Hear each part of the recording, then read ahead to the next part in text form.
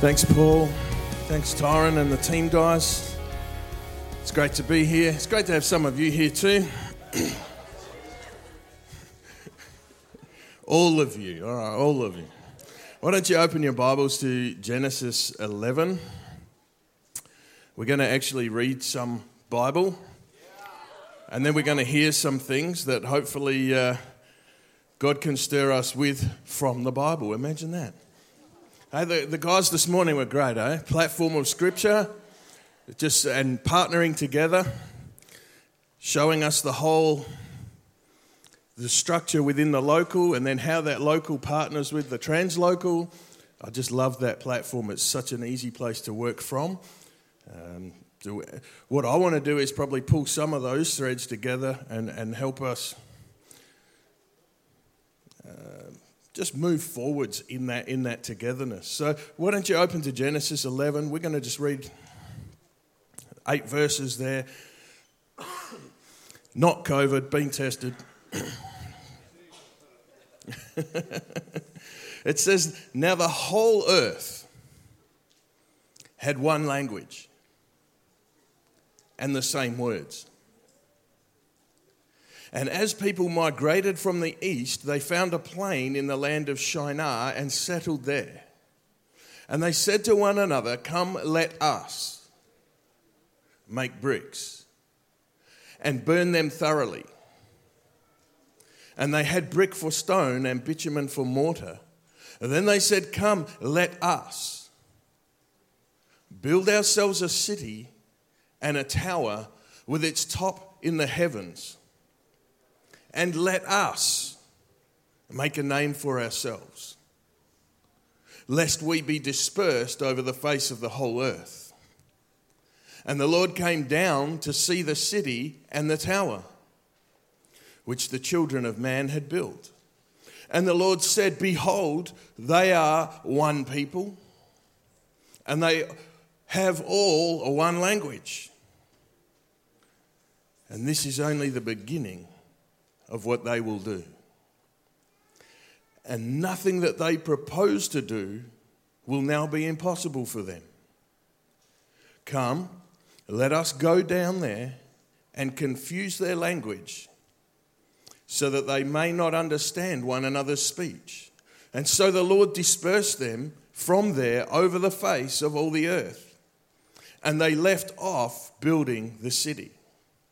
Therefore its name was called Babel, because there the Lord confused the language of all the earth, and from there the Lord dispersed them all over the face of the earth.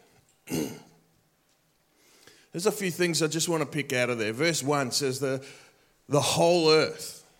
So that's pretty inclusive. If I was to ask this morning, if you are part of the whole earth, would you raise your hand? All of us would have to raise our hand. That is, you could not be more inclusive than the whole earth. That's everything, everyone. We are part of it. And it says that in that inclusive realm, there was one language and the same words. And then in the next few verses, we read 3 times the statement was made, let us. Let us. And each time that statement is made, there was a common task and a common goal associated with us. So the whole earth, one people, one language, common goal, common task. Let us do this task together. It was a unifying of the included. Right? Still with me? It's a statement of unity. Let us. Let us. Now we know unity is a good thing. Right? Unity in our home life. Unity in our family. Unity in our church. Unity in our person. Unity is a good thing. So then you read a passage like this and you think, well, if unity is so good and unity is something we should strive for and try and attain and it's a good goal, why did God disperse people that had unity?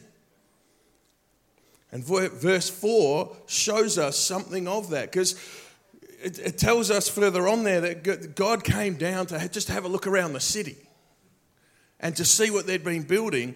But then when he spoke, he didn't speak in reference to what they'd been building. He spoke in reference to their unity. He didn't come down and admire the building. He didn't come down and say it's a terrible building. He didn't come down and comment on the structures or the city or anything else. What he spoke into was the united front of those people. And he cut to the core of the issue by revealing the motive of what it was that had united them. So they were united in this task. Let us. Their goal was that they had this common task, this common agenda. They wanted to build this building, and they were united around that. But actually, statement number 3 reveals the true nature of their unity when they said, come, let us build a name for ourselves. And that is when God got involved and came down to have a look around. And he doesn't say, I don't like the building. He doesn't say, I don't like your city. He doesn't say, I don't like your unity. In fact, he says, God recognizes, verse 6, they are one people with one language. And he says, when there are one people with one language, this is only the beginning of what they will do. He says, when there is one people with one language, and when there is a unity around a common goal and a common task, nothing they propose to do will be impossible for them. The problem was not their unity. The problem was the goal of their unity. And I believe God is wanting to bring a unity back to the people of God on the earth, but with a common goal and a common task that is not, let's build a name for ourselves, but let's show the name of Jesus Christ to all, the whole earth. But gets back to that verse 1, whole earth. It's so inclusive. God wants us to take his son, his name, not building a name for ourselves, but revealing his name to the whole earth. See, there is absolute power in unity, but unity has to have the correct focus, has to be pointed. We have to be united around the right things, the right cause, we know that Jesus is much bigger than a cause. They had a cause, we have Jesus. We're uniting around Christ, uniting around this revealing of Christ. And if we can grow up, as we heard Darren telling us this morning, if we can grow up to the point where as the church on this planet, we can get back to having one people, one language, then God is saying for his church, his bride, this is only the beginning of what you can do. And nothing you propose will be impossible. But we've got to maintain that unity of heart that says, I am never, ever, ever going to try and build a name for myself.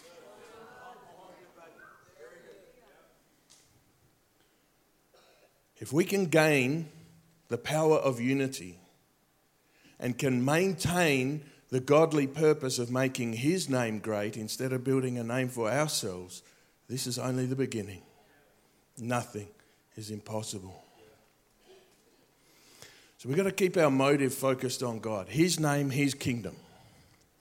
When we keep his name, his kingdom, when we keep those things the goal, then God will not come down and look at our cities and say, I need to bring disunity here. I need to scatter. I need to confuse. I need to bring multiple languages. He won't do that because the common goal is his glory. And now, when we align with that goal, that's his goal, his glory. So when we align as the body of Christ, when we align with the mission of Christ, with the purpose of Christ, with the goal of God, then there's no reason for God to come and cause any kind of dispersion. We can maintain the unity by maintaining the motive of being focused on God and glorifying His name and revealing His kingdom. And in that, we can not just maintain, we can sustain the increased outpourings of His glory on His people because we simply have no desire to make a name for ourselves. If we have any kind of desire to make a name for ourselves, guys have mentioned this morning, I think Matt said he's been in pastoral ministry full-time 14 years. He's seen a few things in 14 years. Darren didn't tell us how long he's been, but none of us is getting any younger, right?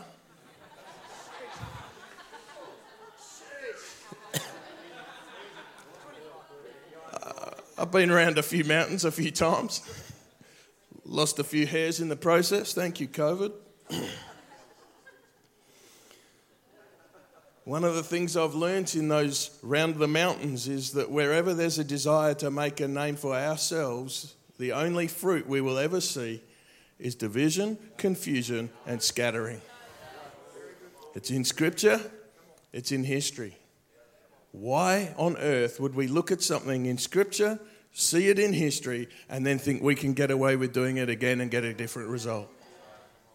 See, we read Scriptures like where there's unity, the oil is poured out on the head and flows through the beard, and we read things like that, and we say, yes, I want the oil, I want the presence, I want all that. And you know what I felt God say to me? If we want those things so much, why do we keep doing the things that stop it?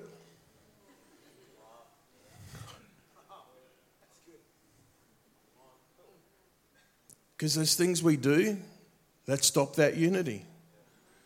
And most of them are in Scripture. They're in there, they're clear, they're taught to us. Do these things to maintain unity. Don't do these things to destroy unity.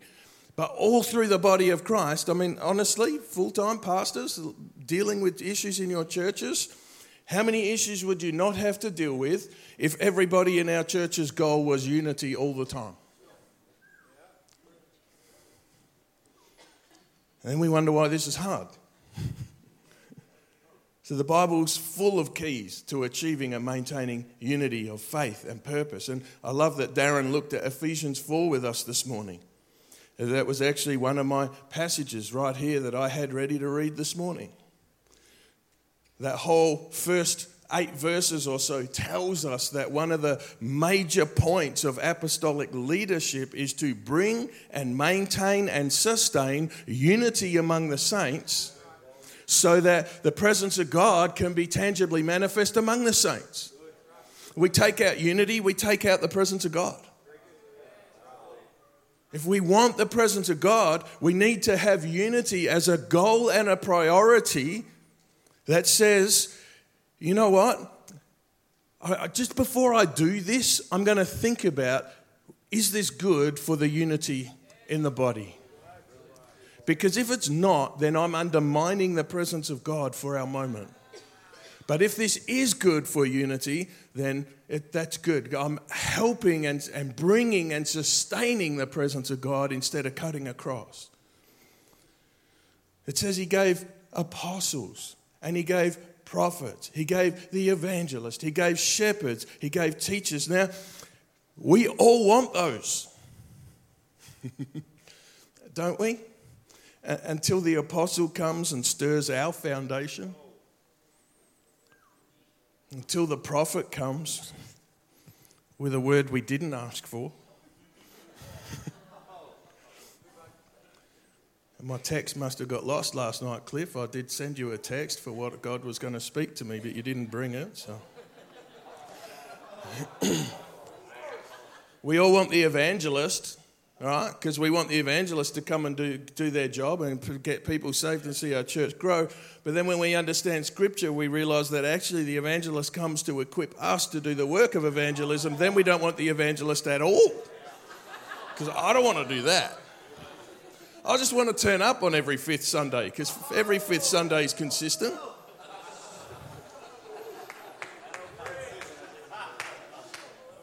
Or we all want the shepherd. Don't we all want the shepherd? We all want the shepherd to just pat us on our head. It's much easier without hair on it, huh? We all want that shepherd to just love us and tell us we're awesome. What if we're not awesome? What if the role we need from the shepherd today is to actually just adjust us? The rod and the staff. We're like, oh, I just need to tell you this is what I'm doing in my life. And we go, okay. Are you going to speak into it? Well, you didn't ask a question. What do you want me to say? Like, if this is just for the sake of conversation, then by all means. But we don't want the shepherd that adjusts and corrects, but that's what the Bible tells us. The teacher, we love the teacher. They're just conservative. They're quiet. They're nice.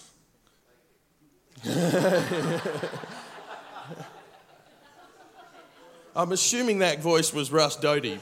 And can I just say that Russ Doty is probably one of the most significant pastor teachers that I know that on this planet.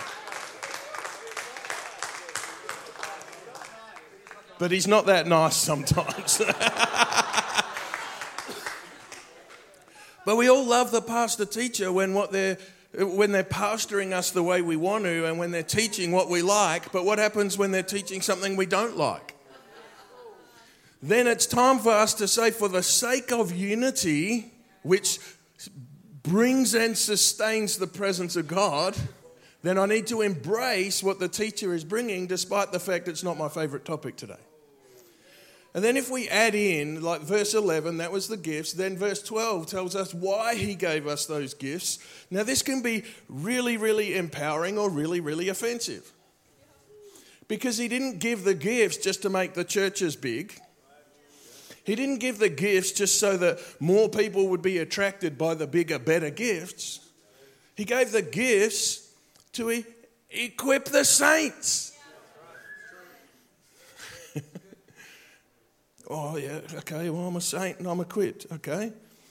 Then it clarifies. I love the way the scriptures just go, here's a bit. You got that? All right, here's a bit more. You got that? Right, absorb this. All right, do you need that a second time, Jimmy?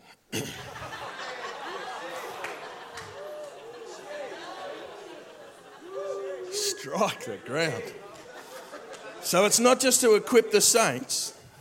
It's to equip the saints for the work. And not just any work, the work of the ministry. You know, when I was much younger and cheekier, oh, come on, I'm a conservative, mild-mannered ex-accountant.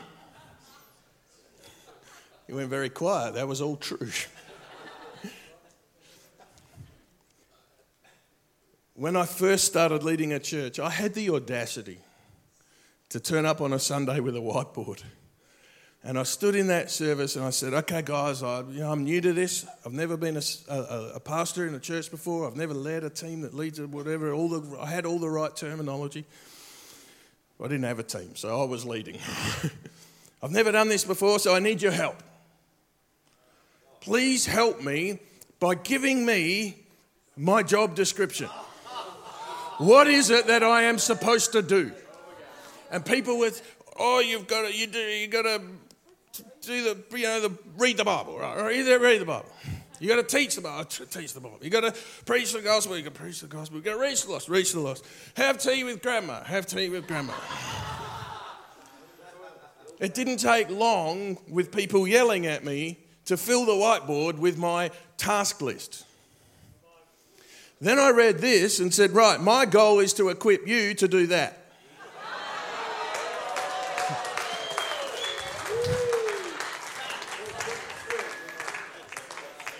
And when you are doing that, it tells us, the 50 people is now 5. When you are doing that, it tells us here that it will be building up the body of Christ. Until, because people say, oh, the gifts, they're historic, that was back then, it's not for now. Again, the Bible goes, oh, you want to argue this, I'll just clarify. Until we all attain to the unity of the faith. Has the body of Christ today attained unity of the faith? And the knowledge of the Son of God, to mature manhood, to the measure, here you go, you say, I'm pretty mature, I've got good knowledge of the Son of God, I understand that, to the measure and the stature of the fullness of Christ. Because that's when. And it goes on and talks about, so we'll no longer be tossed around. And what that's saying is we'll no longer be immature. We'll no longer be being led astray by all this selfish stuff that cuts against our unity, that cuts against the presence of God, that leaves the church powerless, disarmed and useless and ineffective. Thank you. I just want to come down there and talk to you.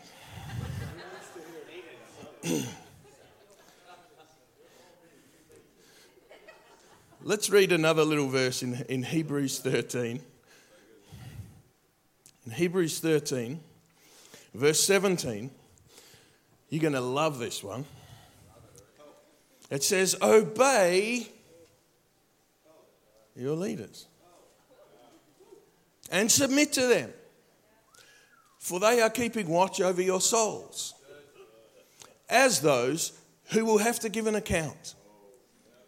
Let them do this, and often when I've heard this message, this point preached, it stops at give an account. But there's another little tag there. It says, let them, as in you saints who are told to obey your leaders and submit to them, because they have to give an account, but what do you have to do? You have to let them do this with joy and not with groaning, for that would be of no advantage to you. Now, I think we read that and think, oh, so we can't do any groaning. No, it's talking about your leaders not groaning. Which means if we don't obey our leaders, and I'm talking about biblical leaders, okay, not clowns who just push people around all the time. I'm talking about biblical leadership here. Let's make that assumption of foundation. If we don't obey them, if we don't submit to them, there's a fair chance they're groaning about us. It's not my goal to hear that Tyron's groaning about me. Right? I'm not standing here looking for the death stare. How much groaning am I? I don't know if you guys have noticed, but Tyron doesn't have a real good poker face. If he's not jazzed when you're preaching, you know he's not jazzed when you're preaching. And I'm not standing here this morning going, or this afternoon, whatever it is, going, right, how dis-jazzed can I make Tyron? I hope he's groaning by the end of this. No, I want to bless and strengthen and encourage, and I want him to be able to celebrate and go, man, I didn't have to do all the preaching at this Equip because I have a team, and my team are good, and they preach good, and they brought the word, and they brought the truth, and they brought the presence, and they brought the power, and all of those things. It's not my goal to make anybody groan. Exodus 14 gives us a little picture of,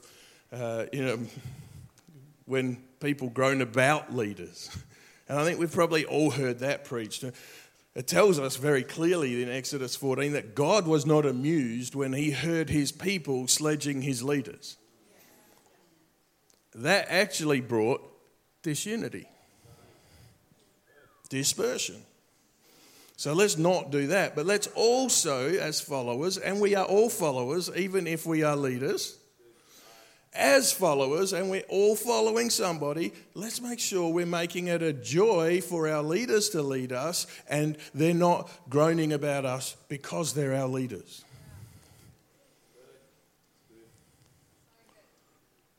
Moving on. 1 Timothy 4, verse 6 to 16. Tells us to be good servants of Christ.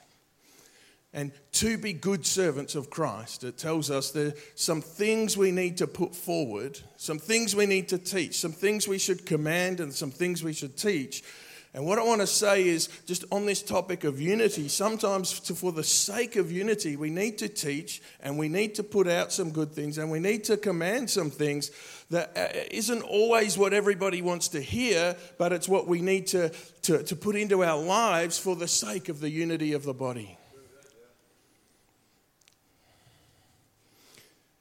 What won't we address or teach or confront or correct?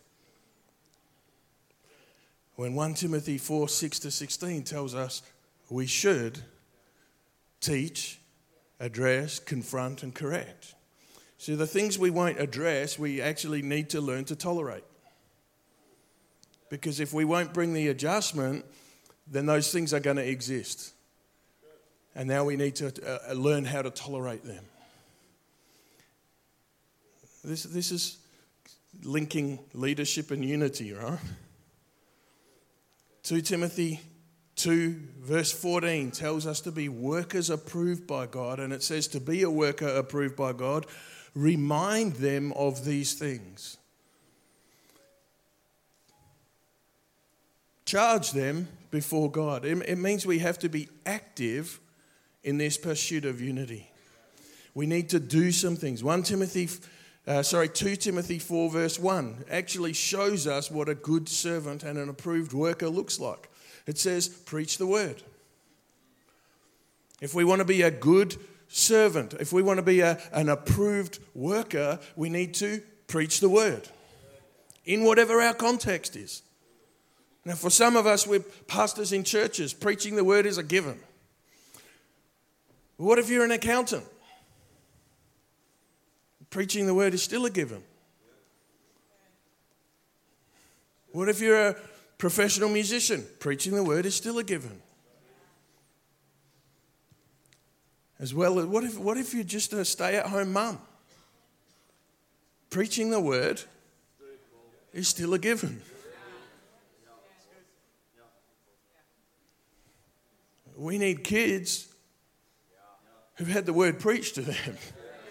We can't assume somebody else will do it. It says in our preaching, reprove, rebuke, exhort. If we fear humans so much, and if we desire and crave human attention so much that we can't reprove, rebuke, and exhort, we need to adjust.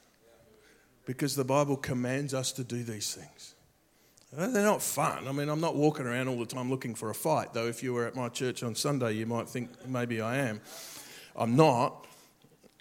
But we are encouraged, commanded to reprove, rebuke, and exhort with complete patience and teaching. If we won't teach, we're going to tolerate.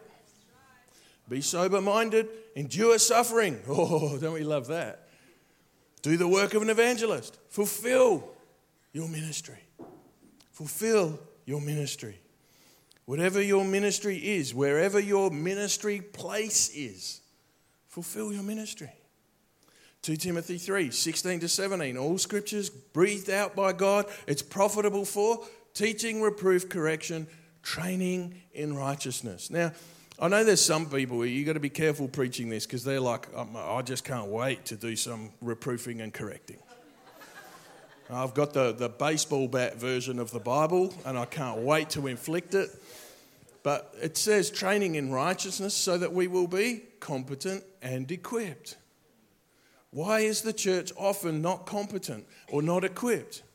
Well, because we have people who weren't willing to teach, reproof, correct. Weren't willing to bring adjustment. So instead of bringing adjustment, we're having to tolerate too many things.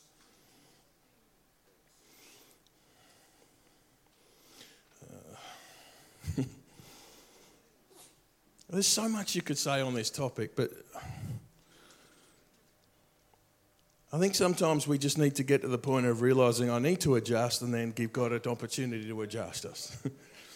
Now, in our church at home, we've been working through a series in the book of Acts, and we just looked at Acts 27. If you're familiar with Acts, you know that 27 it's a real highlight for Paul's life. It's a shipwreck, because we all love a shipwreck, right, when we're not on it. But he was on it. And everything was going against them. It was just tempestuous wind was the scripture, the word there. It was a disaster about to happen. And Paul takes a moment and he encourages those on board the ship. And there's 3 little points to his encouragement. The first thing he says to them is, take heart. Take heart. Be bold. Have some courage.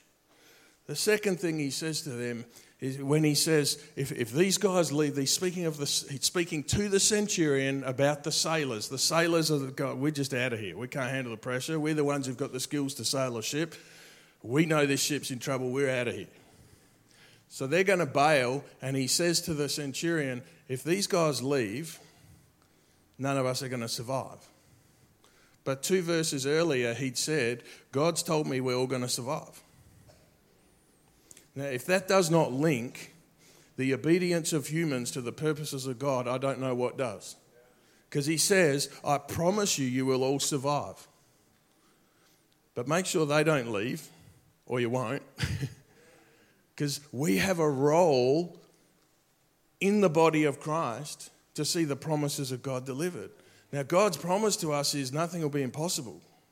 But our role is unity.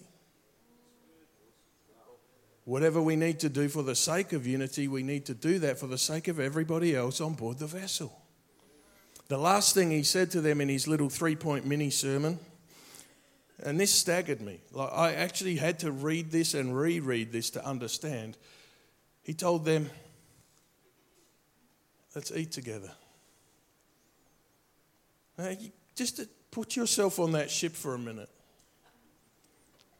It's tempestuous. I mean, it's not like just windy. It's tempestuous.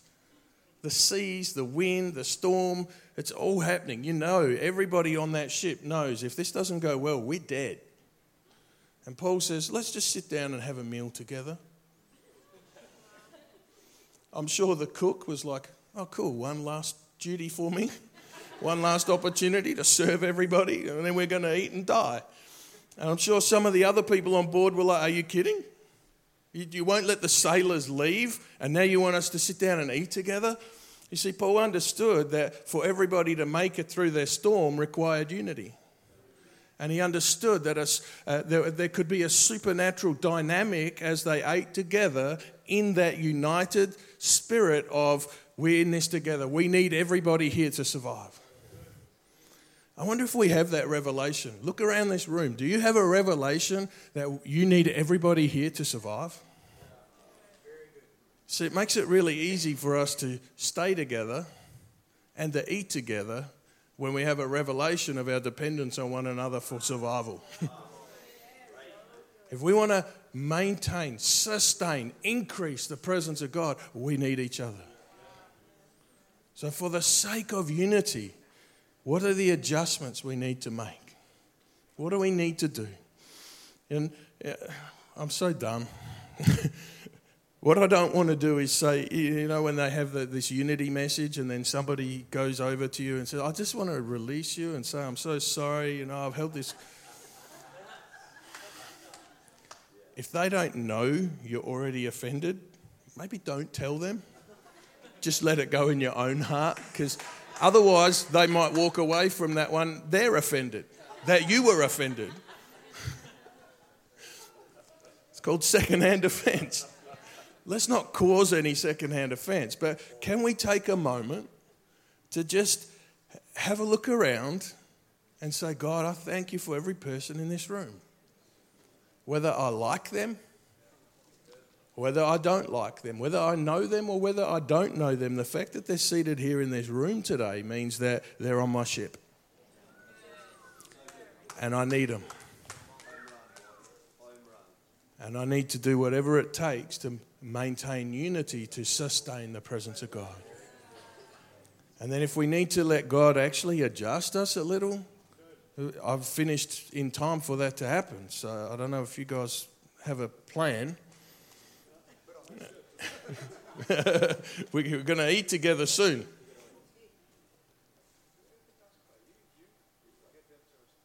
Okay. Was there Faye? We'll pray. Why don't we stand though? Let's make an adjustment in posture.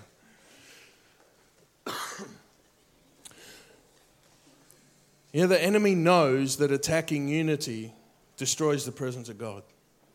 So he will go for our unity quickly and easily any time, which means we need to protect it, we need to guard it, we need to maintain it.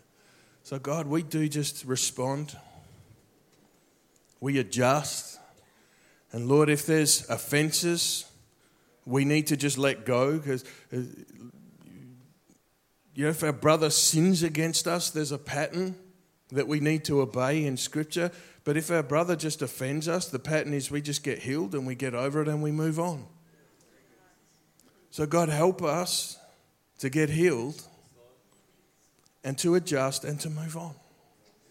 God, help us right now. I pray that you would release healing across this room from personal offenses, from spiritual offenses, from offenses at our leaders, from offenses at those we're leading, from offenses at those we thought were our spiritual father, but they didn't think we were their spiritual son. Whatever it is, God, release us from those offenses, those hurts, and those pains. God, I pray that you would bring such healing to hearts right now, that we would be able to take that encouragement of Paul on board and take heart, take courage, and that we would be able to maintain unity. We would stay together. We would eat together. We would fellowship with one another. We would pay the price of relationship so that we can have the incredible presence of Jesus in our midst. We have to want the presence of Jesus more than we want to be offended. More than we got to want to hold Jesus more than we want to hold our pain. We've got to long for his presence to the point where we respond in obedience. So help us, Lord, to embrace the healing, to put our stuff aside, and to embrace one another, and to walk this walk together, unified in your presence, in your power, in your word, and in your family.